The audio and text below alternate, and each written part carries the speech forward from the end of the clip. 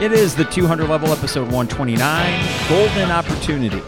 That's the best Golden Gopher pun I could come up with. I gotta admit, my brain is kind of mushy right now. I don't know about all of you, but it has been a caffeine-fueled Wednesday after what was a short night's sleep, and I think that's the case for a lot of people.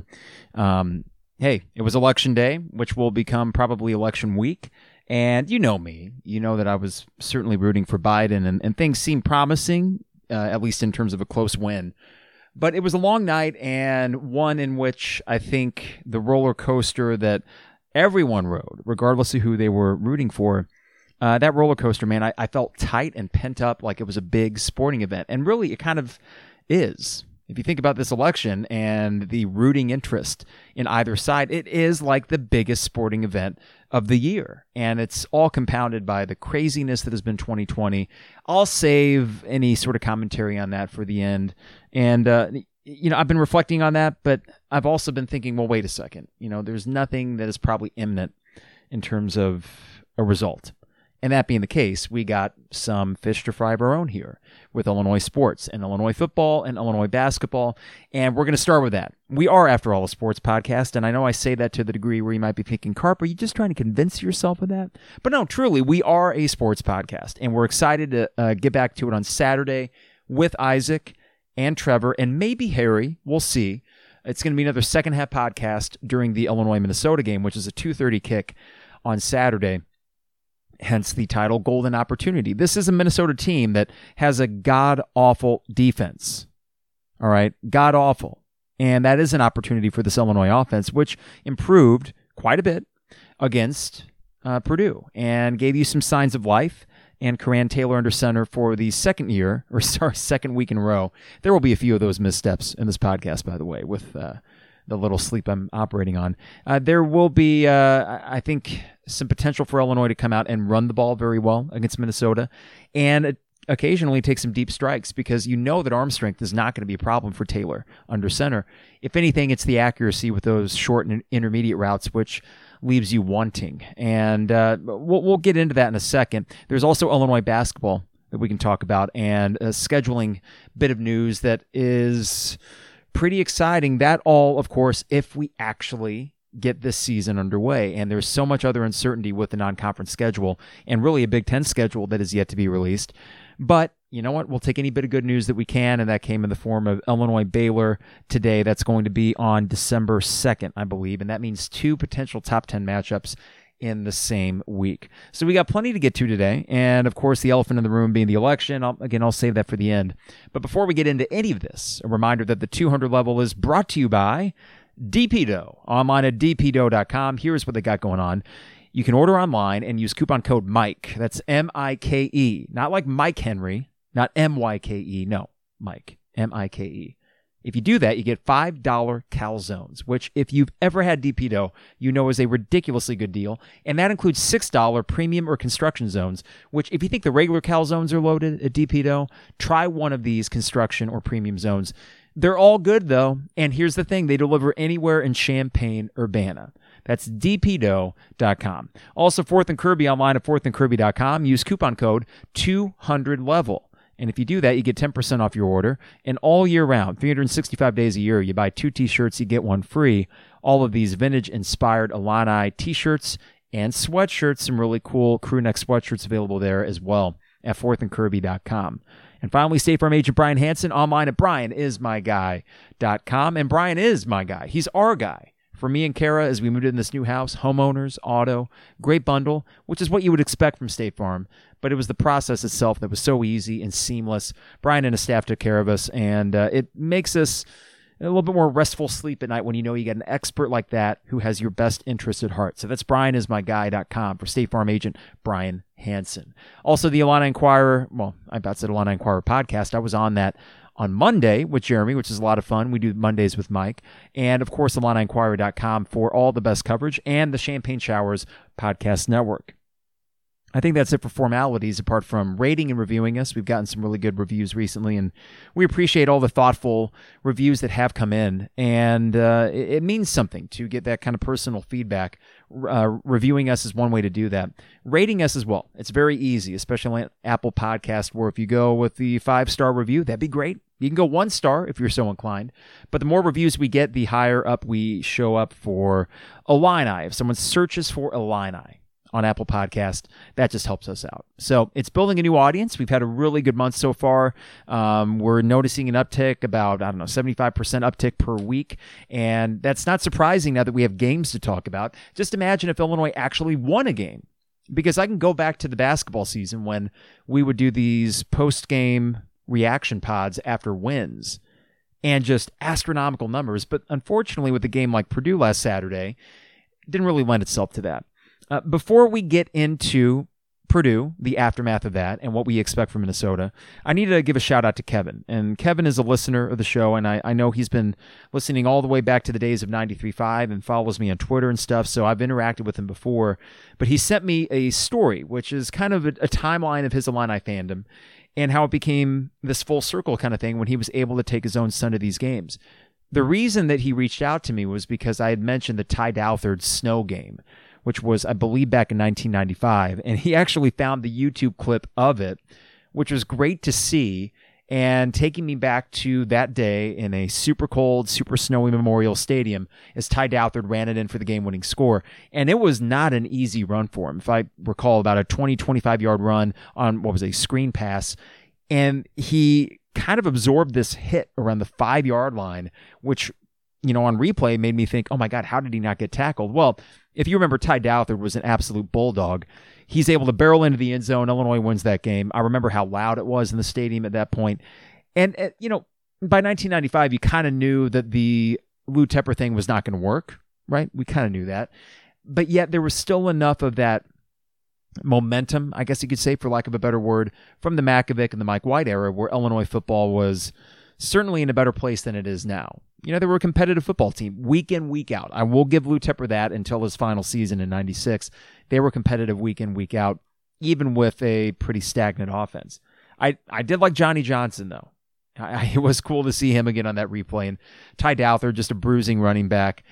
Not a lot of other names offensively that I can recall, apart from maybe, Ken Dilger. I think Jason Dulick was a wide receiver as well. But anyways, Kevin sends me this story, and it was a really good read and very personal kind of anecdote about his own journey as an Illini fan. And it was heartening to read that because it takes me to my own journey of the games my dad and I have been to, and how in 2000, not 1999, but 2000, after Micron PC, we decided we become season ticket holders. And we've remained so for the last 20 years. And when we get in these moments of frustration as an Illini fan and think, well, why the hell do we got to root for this team? It is impossible to extricate yourself from your fandom. You grow up in it. It is what you absorb. There's no letting go of it, right? And even if I were to distance myself, and God knows I've tried to do that with Illinois football, and even though I don't get as angry when I see them fail time and time again, it still matters.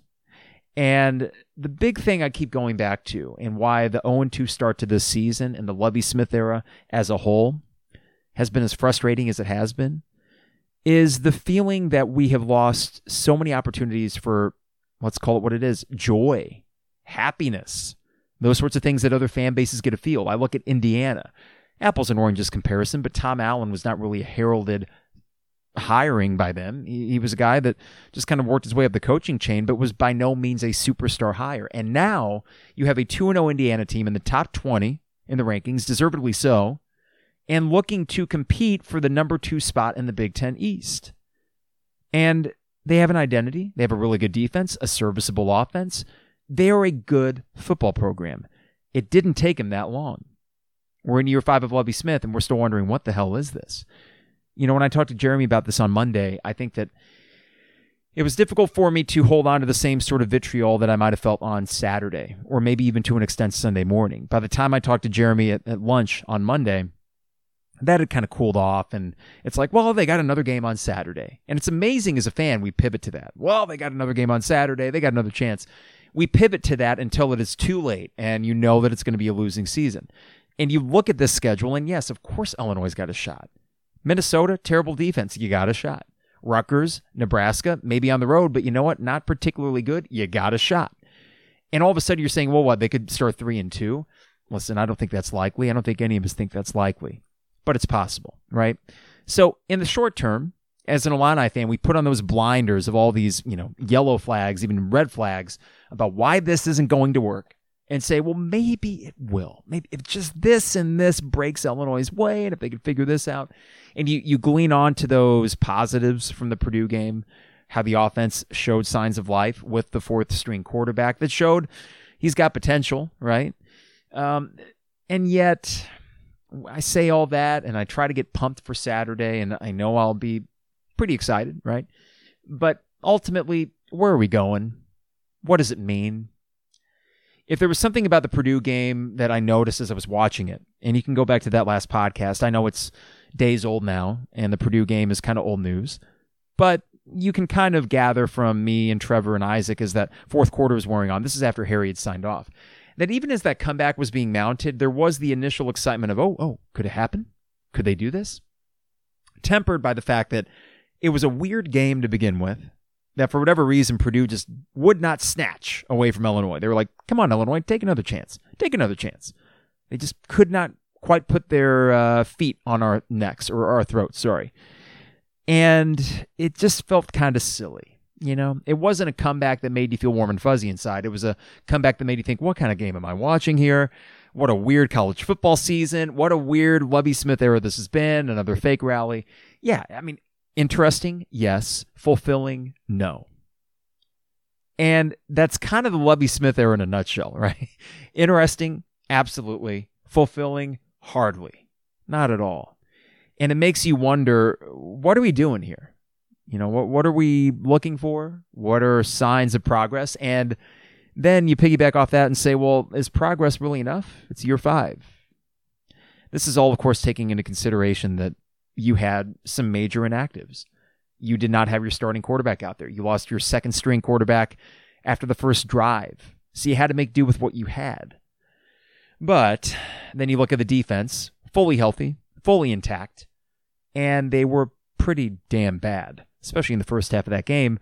And even though Purdue didn't score a ton in the second half, it felt as if they needed a score, they were going to get it. There wasn't really a sense that, Lovie's defense has figured things out.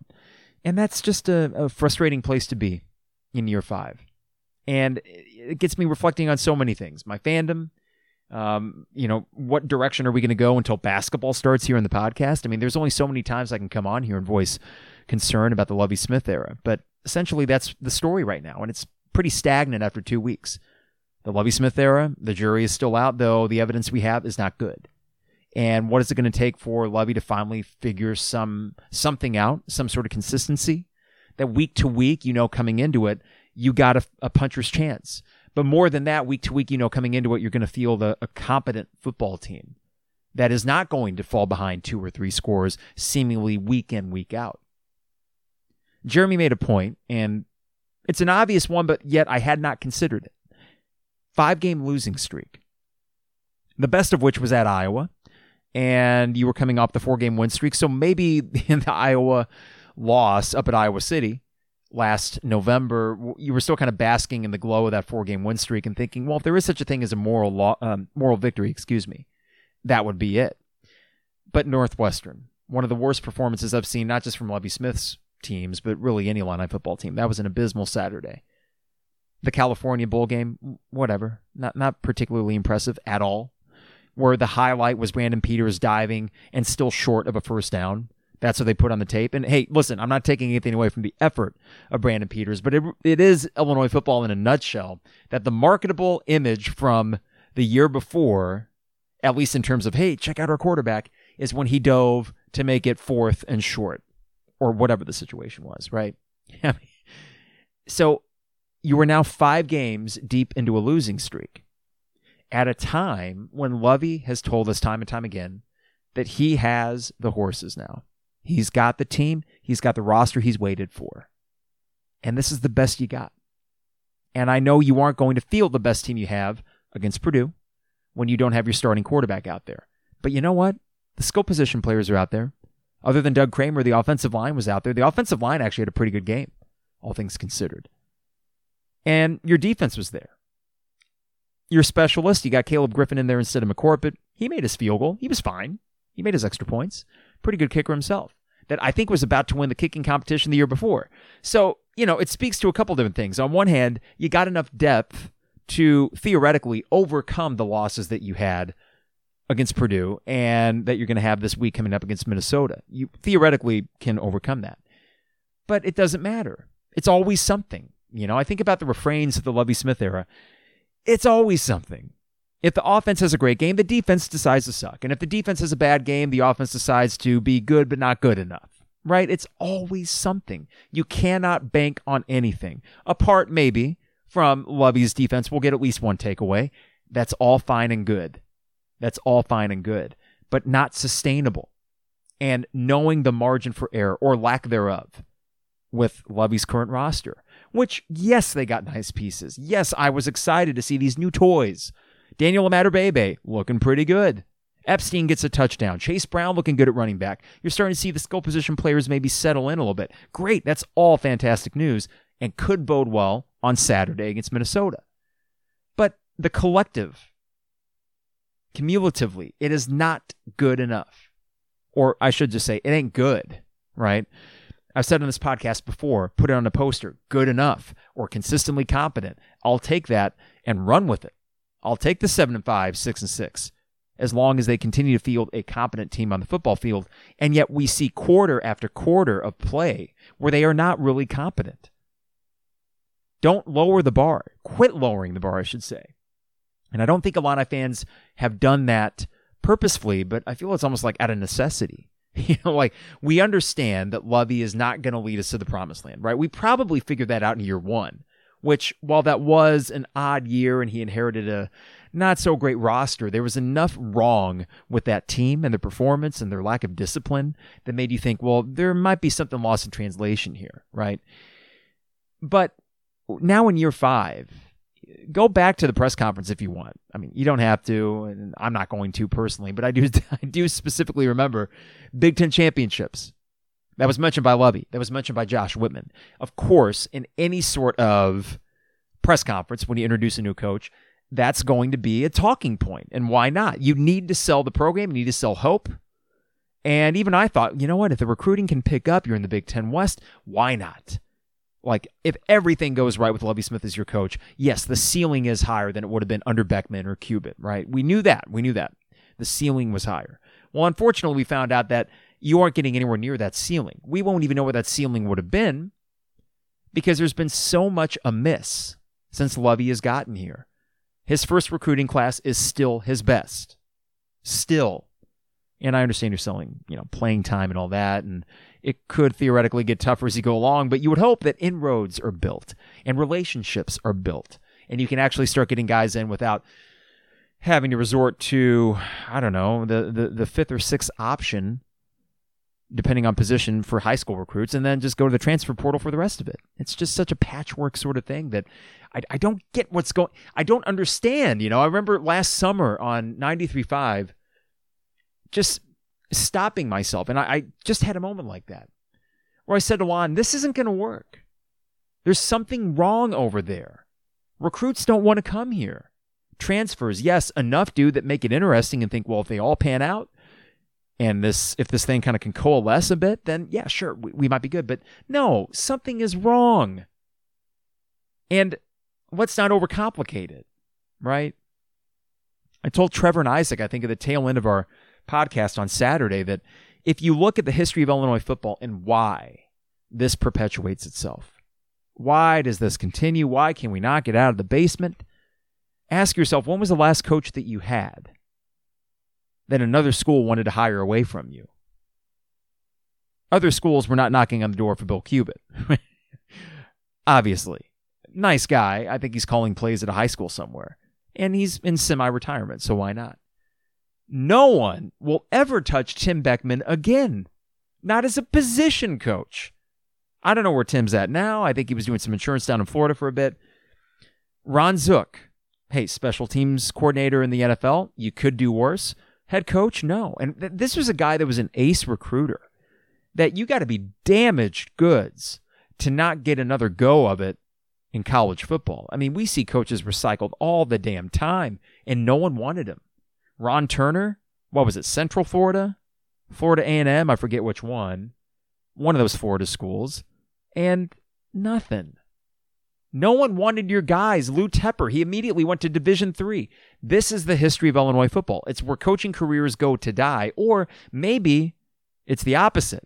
The coaches weren't that good to begin with. And you're just toiling away. Not in obscurity, but just in badness. Below mediocre. I mean, this is not just like, oh, you're an average program and you just can't get over the hump. No, this is you're a bad program and you can't even get to average. You are the win on everybody else's schedule. In year 5 of Lovie Smith, you are the win on Minnesota's schedule to get off the schneid. You are the win on Nebraska's schedule when they can actually play a game again. You are that feel-good, okay, see, we're better this year. Our offense is great. That's how we are marked. Not as, hey, that's a sneaky good team. Look out for Indiana. You know, the same thing we do with the Hoosiers right now. Man, I don't want any piece of them. Tom Allen might have figured it out. No one's saying that about Lovie Smith. And eventually, we can look at it with all the nuance, and I think it's appropriate to look at the total product, right? And the positives that Lovie has done, which I think overall has instilled a decent culture. You see, God, man, I'm struggling to even think of that. You know, the culture thing, sure, I guess we could go with that. He is, I guess, a respectable leader of men. I appreciate the kind of social issues that he's not afraid to touch on with his team. He even voiced some of that today in his press conference. That's great. Like, I appreciate that. And you could have a far worse representative of your university and your football program than Lovie Smith. That's absolutely true. But eventually, graduation rates and whether or not they went to the voting booth and all that kind of stuff, that's great, but we still want to win football games. And you aren't. Yes, they can win Saturday. Yeah, they could even win in a way where you're like, whoa, hold on now, wait a second. But when we get through this 9-game schedule, are you going to feel any better about the future of this program under Lovie Smith? Probably not. It would take a lot for me to feel that way. Given the realities, the financial realities that this athletic program and others its size are probably facing, and even the big ones like Ohio State that really don't have the kind of revenue, or I should say profit, right? Whatever it is, revenue and expenses, they're about evening out, even for a place like Ohio State. You factor that in and you think, well, in all likelihood, Lovie's coming back. So then you say, well, Carp, are you rooting for him to succeed or rooting for him to fail? I'm not rooting for him to fail, right? And I guess because I know he will likely be back, of course I'm rooting for him to succeed, and succeed in a way that makes me think, oh, okay, I was wrong again. Just like I was last year when they were 2-4, and then they were all of a sudden 6-4, right? I'd love to be wrong again. I would. It just seems like there is less and less that we can hold on to in terms of, oh yeah, he's turned it around and he's going to keep this thing going in the right direction. We see that this is echoed by the athletic department. And there was a tweet on Saturday, and this is, of course, parsing words from a marketing Twitter account. Okay, so keep in mind the people behind it are just trying to put positive spins on Illinois' performance, and that's their job. I get it. But they said something to build on. That was the post-game tweet from the Illinois football account. Something to build on. We came up short, but it's something to build on. Now, of course, I reacted to it. But a lot of Illini fans did, because while it is the job of a marketing department to put a positive spin on things, there was something quite tone-deaf about it. We don't want to hear in year 5 against Purdue at home. At home. An okay Purdue team, but one that was missing Rondale Moore, their best player. We don't want to hear that it's something to build on. It's well past that time. What we saw on Saturday against Purdue would have been great in year 3. Wow, the 4th-string quarterback came out. We got some hope for the future at the quarterback position. We came back from a 31-10 deficit. The defense played pretty well in the second half. Maybe they're figuring things out. You know what? Yeah, in year 3, I feel pretty good about that. Certainly better than the way that the Purdue game went in year 2, right? Was it year 2 or 3? No, year 3, the A.J. Bush would have started it, and you were down, 41-3 at halftime, something like that. Yeah, it would have felt better than that, certainly. Year 3, what happened Saturday? Okay. Year 5, no. No, it's not. Is it technically something to build on? I guess in the literal sense, the Illinois football Twitter account was spot on. Yeah, it was something to build on relative to the Wisconsin game. You did have more positives against Purdue than you did the game before. Fine, something to build on. Technically, you're correct. But that's not the message that Illini fans want to be receiving. And in a way, I feel like Illinois football was kind of lucky that this happened on Halloween, what was a beautiful day. It's a weird year and season anyway. So at least speaking personally, I was able to turn the page on that fairly quickly, go about my day. Ho-hum, it kind of stinks, but we move on. Such is life, right? But it ain't good enough. Lovie's admitted that. Rod Smith has admitted that as well, and I think that there's some accountability over there. They feel accountable for it, but eventually just win. That's it. Eventually just win some games. And yeah, they got an opportunity Saturday, but the short-term, long-term thing, this is the constant back and forth that you're going to find on the 200 level where what do we really know, right? What do we really know about this team, and what will we find out anything substantial enough to make us change our minds in terms of, oh yeah, okay, well, let's keep going with this into a year 6. I mean, that's purgatory. It feels like purgatory right now that we aren't going to get resolution enough this season, and it seems like more often than not we don't get resolution in seasons, which made the end of last year so disappointing when a 7-win season was staring them right in the face, and it didn't happen. 6-7 feels a hell of a lot different than 7-6. A 5-game losing streak is a hell of a lot worse than if they would have, let's say, won the bowl game against California, and then you just chalk this up to, well, rough start to the season, but maybe they can turn this thing around. Now, I need to address another thing here too. So I've talked before about, I overall like what Josh Whitman has done as an athletic director. The facilities, that goes without saying. I think that he's a good representative for the athletic department. I like that he has, at least, verbally and through his actions as well, been very supportive of the student athletes themselves. Student athletes, Harry Black's favorite term. But this happened on Monday. Now, for those in Champaign, and really probably anywhere in Illinois or anywhere in the Midwest, Monday was an absolutely beautiful sunset. I was doing some yard work in the back, and I look out, and this would have been 5 o'clock. Gorgeous. I mean, this is the best time of year, especially when you get unseasonably warm temperatures, and even though the sun's going down earlier, the sunsets are unbelievable. And Josh tweeted a picture of a sunset over State Farm Center, and it said, boy, you struggle and you fight and you win some and you lose some. And then you look out your window and are reminded just how fortunate you are and just how much you love this place. And everything comes back into focus. I am a proud and thankful Illini, #Illini family, and then orange and blue hearts. Now, I need to read some of the replies because this didn't go very well for a good cross-section of Illini fans on Twitter. From OK Shelvin, respectfully, Josh, we haven't had a winning season on your watch. Everyone loves the school. That's beside the point. There is a job to do and a record that measures the success. 15-36 during your tenure. There you go.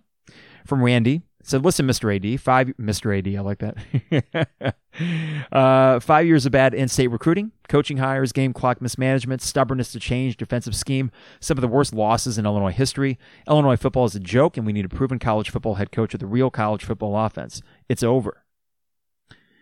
DS Men, or Dan, apparently, says, sorry, but you open yourself up to this with that kind of tweet.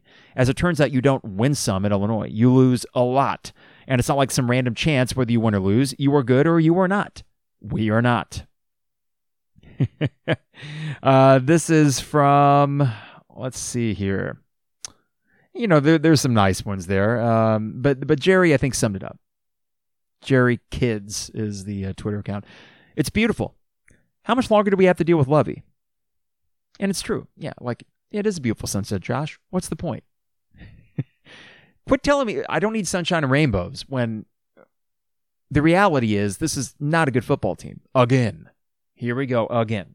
It's becoming all too familiar. Now we got the athletic director tweeting out the equivalent of, we're doing poetry unit right now, middle school. I'm going to get poems about sunshine and rainbows. Nothing wrong with that. But they're going to be every bit as profound as what Josh tweeted out about the sunset picture. And maybe that sounds like I'm making it a little bit personal. I don't want to do that, but it's like, dude, come on. I like how you're representing this athletic department and this university, And overall, I think you've done a good job, and I do not fault you for making the Lovie hire. But to tweet out something like this is tone deaf. It's back to the something to build on. Tone deaf. We don't want to hear it.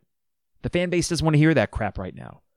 We are this close to just being entirely apathetic to what is going on with this football program because there's not much to get excited about. And then they're saying, hey, hold in there, Illini fans, something to build on.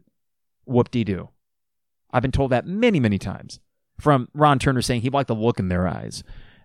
This is a long list of Illini coaches telling me, or Illini ADs telling me things are going to be fine, and then ultimately they aren't, right? So I don't need that from the marketing wing of the Illinois Athletic Department, something to build on. Just like I don't need the athletic director. Guy's got a freaking law degree, and I'm getting a nice sunset picture of the State Farm Center and sunshine and rainbows. No. Yes, I'm happy to be part of the Illini family. I'm proud to be an alum of this school, just like you are, Josh. And I want wins, and you probably want them even more than I do, because you got more skin in the game than I do. As a player and now as an AD, listen, I would never even attempt to compare the amount of time and energy I put in as a fan to the time and energy you put in as a player and now AD, right? Okay, apples and oranges. But eventually, as the AD, you are culpable. You are accountable for what's going on. Football is going to be a big part of his legacy.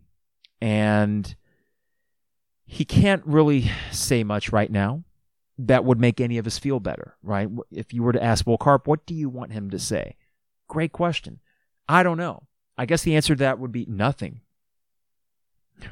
Don't need a vote of confidence. I certainly don't need a poem about how nice it is to be in the Illini family, followed by an orange and blue Illini heart emoji. I don't need anything, really. I mean, I'm fine to just let the season play out, and then you, as the AD, make an educated decision on what is going to happen with this program going forward. I'm fine with that. But it's vexing. That's maybe an understatement. It's a little bit vexing to be sitting here and feeling like we're just hitting the replay button over and over. And that maybe, this is the scary part, maybe just maybe within that athletic department or that athletic director's office, there is an entirely different reality going on.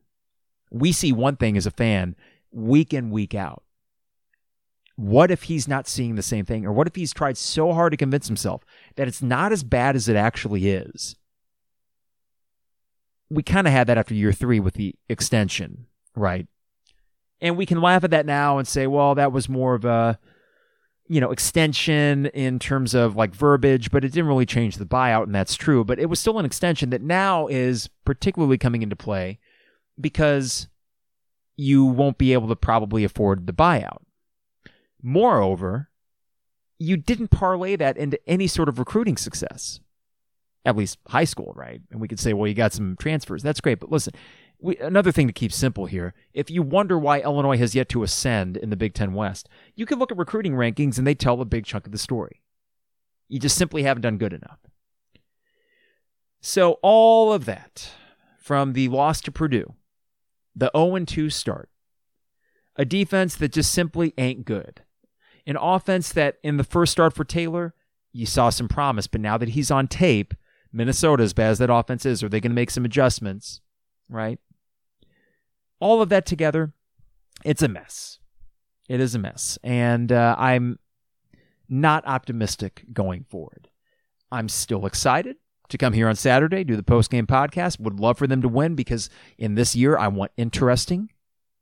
Okay, I need at least interesting, mildly entertaining if we can get it. 1-2 is interesting. 0-3, not so interesting. Now we're just getting into a long slog and a seemingly endless 9-game schedule that probably can't end soon enough. I know we're already counting the days till basketball. We'll get to that in a second, but it would be nice as a sports fan in 2020 to just have a little something to hold on to. Unfortunately, the Bears, they seem to be kind of in a tailspin here. That was one of the worst quarters of Bears football I've ever seen on Sunday, the third quarter. And that's saying something because I remember the Dick Duran era. I remember the Mark Trestman era and the 3 years of John Fox. All the years of futility for the Bears and all the quarters of futility, the third quarter against the Saints might be at the top. But now that they're kind of fading, I might need Illinois football to pick up the slack. That is a scary proposition. And I know there's a lot of Illini/Bears fans, and it's just like, what the hell? Can we get a break? Can we get a football team that doesn't shoot themselves in the foot and doesn't look a complete mess all the time? Maybe we won't this year, right? But beating Minnesota, at least, for one, it is possible. It is certainly possible. They are not as good as Purdue right now. Purdue's 2-0 for a reason. Okay, they beat Iowa at home, and I know Iowa, they lost at home to Northwestern. Well, that might speak more to Northwestern than it does Iowa.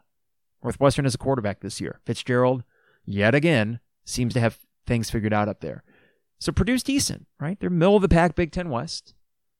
Minnesota, if that defense does not get figured out, may be at the bottom with Illinois. So the question is, Illinois, are you at the very bottom or just in the realm? Are you in the muck or are you at the very bottom? Let's just get back up to the muck part of it and then see if we can't spring a random upset or two or just beat the teams that you're kind of equal to. Nebraska, get over the hump with them. Beat Rutgers. Yes, they beat Michigan State the opening week of the season, but they still have issues. There's a path. It's dicey. I don't think this is going to turn around, but if it's going to, it needs to start Saturday. So at least we know there's a game with some consequence. All right, Illinois basketball, real quick, announced today that they will play the game against Baylor. December 2nd, pretty sure. December 8th would be the Illinois-Duke Big Ten ACC Challenge. That is 2 potential top 10 matchups in 1 week. This would be the second and third weeks of the season if they have the multi-team event at the State Farm Center, as we were told a few weeks ago. Never made official, but 3 teams, 3 games, 3 days, I believe, November 25th through the 27th. That's right around the Thanksgiving holiday, and that'd be great, right? To start the season off with that, 3-0, get some warm-ups at home before you play the big boys. And what I am excited about is with all the returning guys that you have, specifically Iowa and Kofi, of course, but also Trent and DeMonte, there's enough glue guys on that roster to make me think, well, wait a second. If you're thinking who would have the upper hand in an early season advantage, it would be a team like Illinois that returns all these guys, as opposed to a team that is working with a bunch of new pieces. Now, I need to break down Baylor or Duke to know how many returning players are there. I think we can count on Duke bringing in a bunch of new 4- and 5-star kids, kind of replenishing the talent level. Baylor might be one of those cases where they're bringing back a bunch of veterans too. But regardless, you get an opportunity within the first 2-3 weeks of the season against 2 top 10 caliber teams. You win one of them. Validation. You're right where you belong. And you would hang out in the top 10 really for the rest of the year, probably, as you get into Big Ten play and beyond. So, good to hear that. Encouraging, right? Will they be able to carry these games out? I would think that because of the lower numbers of players per team, yes. I would think that you'd be able to get 3 teams into Champaign the day before your multi-team event, do all the testing. I mean, let's just have a non-conference with a bunch of home games. Bring them here. We got the test the other teams, and before they set foot on your court, make sure that they are clean. That is doable, right? So I am at least somewhat encouraged by that possibility, as opposed to football, and somehow they're still carrying that off, even with a few positive tests. It's going to be a weird college basketball season. I mean, there's going to be great players that come down with COVID. It's going to happen. The numbers are skyrocketing everywhere. It's going to be a long winter, and sometimes you just can't avoid it. Brandon Peters, for example, probably was doing everything in his power to avoid it, and guess what? Even in Champaign County, the numbers are going up, and he got it somehow. So Io could get it. That would suck. I would love for each of those guys to be living in one-room apartments away from each other, so if one of them gets it, you don't have 2 or 3 guys that you got to quarantine through contact tracing or any of that. But it is doable, and boy, do we need it. on so many fronts, we need Illinois basketball. Best roster that you've had since 0405. Legitimate top 10 team. Big Ten favorite. Weird year or not, being able to see them in the State Farm Center or not, give it to me. Because I'm enjoying watching football just on my TV in the comfort of my own home. Of course, I'd love to be in the stadium and feel that excitement. And I'd love to be in the lots and be able to engage with other fans face to face. But, we've had months to prepare for the inevitable, that if Illinois sports were returning, it would be on TV only. And in those intervening few months, I figured out, I can enjoy my sporting events just on TV. That's fine. I'll go with it. And if my teams win, it still feels pretty good. And this Illinois basketball team would win a lot. So please, for the love of God. And then, cherry on top, I think it's within the next week or two, Ty Washington, the top 75 guard, will make his announcement. And if he commits to Illinois, then okay, 2021 is going to be A-okay. Luke Goody, Ty Washington, couple guards. You somehow find your way to a big, and you can maybe do without a wing in that class because you will have the seniors in Grandison and Hutcherson next year. And I feel as if overall with the recruiting, not going to freak out until you got to freak out, right? And this is where Ty Washington would be one of those acquisitions where you think, okay, you know what? They stemmed the tide. Worst case scenario was not going to come to fruition. And it'd be weird to get a top 75 guy and almost be, whatever. That seems like a nice pickup. That tells you how far the bar has been raised under Brad Underwood in terms of recruiting. That Ty Washington would have been the crown jewel of a John Gross class. And then you look at Underwood, an embarrassment of riches at the guard position especially. I mean, that is a far cry from when Tejon Lucas signed, and we're like, yay, Tejon Lucas signed. Thank God we got our third option at point guard. No offense to Tejon. He had some good moments, but not really a top 100 talent. And if you're going to be competing for Big Ten championships year in, year out, that's what you need, and that's what Underwood seems to be getting at a fairly high rate. So here's hoping that happens. Here's hoping the basketball games are actually played, and all will be well in Illini Nation. And then, Josh, if that's the case, you can retweet another picture of the State Farm Center with a sunset behind it, and you know what? I'll be all sunshine and rainbows too. All right, before we go, 40 minutes in this thing, last night with the election, and it will continue, and votes are still coming in. And, if you're a Biden supporter, as I am, then, yeah, you feel pretty good about where Pennsylvania may end up. And, of course, this could all be dated miserably by the time you listen to this. But you feel good about the states that you need to get to 270. And it did not feel that way election night. And it was difficult to not go down the rabbit hole from 2016. And I think just out of a self-protective measure, I refused to do that. I was like, okay. There's probably still mail votes out there. We won't know for sure. I'm going to try to get some sleep. Well, 4 hours of on again, off again sleep later.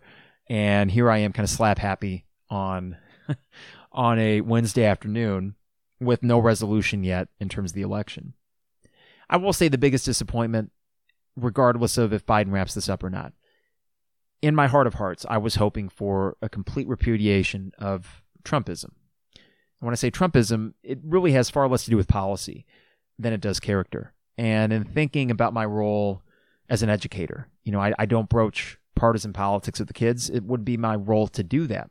But you still want to instill certain values and try to be a model for them in how you act and how you communicate and all those sorts of things. And Trump kind of flies in the face of a lot of those norms that I just adopted from a young age thanks to my parents and my teachers and all that. It is a character thing for me. And it goes beyond policy, and it goes well beyond conservative liberal. Between family, friends, and actual family, more like, extended family, and even friends that, we Zoomed last night during this. And I know that there is this spectrum of liberal to conservative, and that you could chart us all over that spectrum, and we aren't going to end up in the same place, and that's fine. We have constructive conversations. We listen to each other.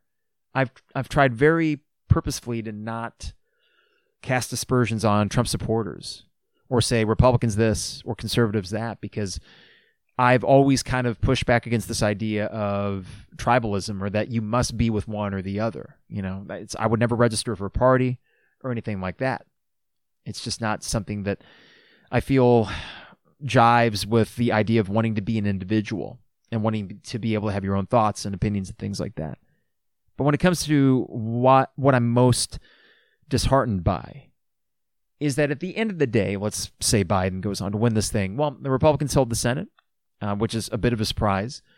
And Trump will not have lost in any landslide. The popular vote's going to keep creeping up for Biden, but in the Electoral College, this thing was close.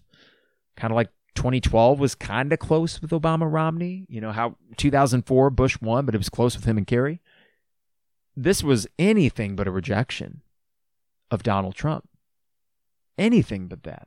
He expanded his vote. I thought, coming into this, Biden may not be the most electrifying guy, but, he's pretty palatable. He's not offensive. He's someone that in some of those places Trump won, I thought was going to play well. And in the Midwest, that may be the case, right? He's doing just better enough to potentially win all those Midwest states. Michigan, Wisconsin, they just called officially as I'm doing this podcast. And then Pennsylvania, we'll see with all those mail votes. But all that said, this is not at all a rejection of Trump. And I think about people I know that have kind of hardened. And, I've probably hardened a little bit to the left side too, in the last 4 years, to be quite honest. But I know people that have hardened so much with, I guess, their conservatism, or really more their partisanship, because I don't know how much Trump is actually conservative to begin with. And it is a total cultural clash that it's not going to resolve itself anytime soon. And it does make me wonder, okay, well, what is the long-term viability of what we have going on here in America? Is this still a powder keg? Probably so. Is there still going to be a lot of conflict? Probably so. How do we resolve it? I don't know. And in this podcast, I've certainly been critical of people, Trump included, and I've voiced my opinion and everything like that. But I think most people that know me and listen to this and see how I tweet, yes, occasionally I'm probably a bit of a smartass, but at the end of the day, I always try to be respectful of whatever I'm trying to argue for or against. I don't want to turn off someone that I could engage in a conversation with. I don't want to end a conversation prematurely. And it just seems like the rhetoric that we've dealt with the last 4 years, that's not just okay with a good chunk of our population. That's actually welcomed by a good chunk of our population. That's something I'm having a hard time kind of reconciling and figuring out, well, why is that? Why is it the people that I know that not even that long ago, I knew for a fact they didn't vote for Trump necessarily, but somehow over the last 4 years, they've kind of, decided that they were going to embrace it in a way. I don't know. It's confusing to me, and I don't get it. And maybe that means that I need to do some inventory and figure out, okay, well, what am I not seeing? What perspective am I not understanding here? What could I learn, I guess? But there's also the other side of it to me that is a fairly black and white issue. Just respect other people and stop denigrating large groups of people, and let the votes be counted, and let the democracy run its course. And it seems like there are, more often than not, especially today, just a deluge of challenges to the votes being counted. These unfounded reports of voter fraud and things like that from Trump and his campaign, or at least allegations, right? And that ain't right. That just goes beyond any sort of, you have your opinion, I have mine. No. There's right and wrong. Just like I said, let's not overcomplicate it with Illinois football. Why have we sucked historically? We haven't had good coaches. Why has the rhetoric in this country gotten so bad? I don't need to hear the both sides thing. Yes, both sides are culpable, but equally so? No, I don't think so. We'll see where it goes. I saved this for the end of the podcast just in case you want to say, you know what, Carp? I'm good. I'm out of here. We will, of course, be back on Saturday. I don't think before then. So who knows? Maybe Saturday, by the time the Illinois-Minnesota game kicks off, we will have a president-elect, even though God knows this thing's can get litigated up the ass. But, it will be nice to have resolution. I'm hoping, God, I'll take gridlock right now. I know that's not really productive, but I'd take Biden presidency, Republican Senate. As I told a friend today who politically is more conservative, I'll take that area where instead of being pissed off, extremely pissed off about everything, everyone's just mildly pissed off, right? And they aren't mildly pissed off 24/7. It's maybe every few days. I think to cool the temperatures, it would be nice to get back to that point where politics is something that we do not think about every day. Mental health, people. Last night I consumed more cable news in a single night than I have, to be quite honest, in the last 4 years. I made a conscious decision after 2016 to not watch cable news, even though there are good people doing good work on it, but it's just not conducive to good mental health. It's not. And there's been a lot of people that probably have went full on into the cable news thing. Actually, I know people that have, and it hasn't done any good, right? It's okay that we don't think about politics every time. And that might sound like coming from a place of privilege, and I guess it kind of is, but it is okay to sometimes just let it be, Tune in, know what's going on, but not dwell on it all the time. I've tried not to do that myself. Of course, during an election, it's hard not to do that. But thanks for indulging me. Just had to get that off my chest because we're all thinking about it. How productive were you at work today? I mean, we had a decent day at school, but I know that my head was elsewhere, and it was difficult to stay focused. And that will probably be the case for the rest of the week, and who knows, maybe even beyond that. But I do want to say that as conversations continue and dialogue remains open, that whether it be Twitter or whether it be a rating or review or even emails like some I've gotten with listeners before, I hope you understand that I am always trying to come from a place of listening to what other people got to say, and that doesn't mean I'm going to agree with it, but not trying to respond in any sort of dismissive way either. I don't want to be dismissive, and I want to keep those lines of communication open. So that might be a long-winded way of saying, can't we all just get along? All right, on that note, I'm going to wrap things up. We got a podcast Saturday. Excited to do it again with Trevor, Isaac, maybe Harry. We'll see about the timing. A reminder, the 200 level is brought to you by DP Dough, online at dpdough.com. Coupon code Mike for $5 calzones. $5 calzones. $6 premium and construction zones. Those things are loaded. Loaded. But if you've had DP Dough, you know that's a great deal. And if you've never had it, well, what are you waiting for? Order online at dpdough.com. They deliver anywhere in Champaign-Urbana. Coupon code Mike for $5 calzones at dpdough.com. State Farm agent Brian Hansen online at brianismyguy.com. Got our homeowners and auto bundle from him. Super easy process. Brian's the guy. He's my guy. He's our guy. He should be your guy too. brianismyguy.com. And Fourth and Kirby online at fourthandkirby.com. Use coupon code 200level for 10% off your order. Buy 2 t-shirts, get 1 free.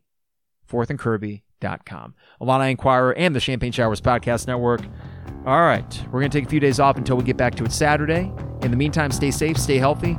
Know that I love each and every one of you, regardless of your political persuasion. And we'll see you soon, everybody. It is the 200 level.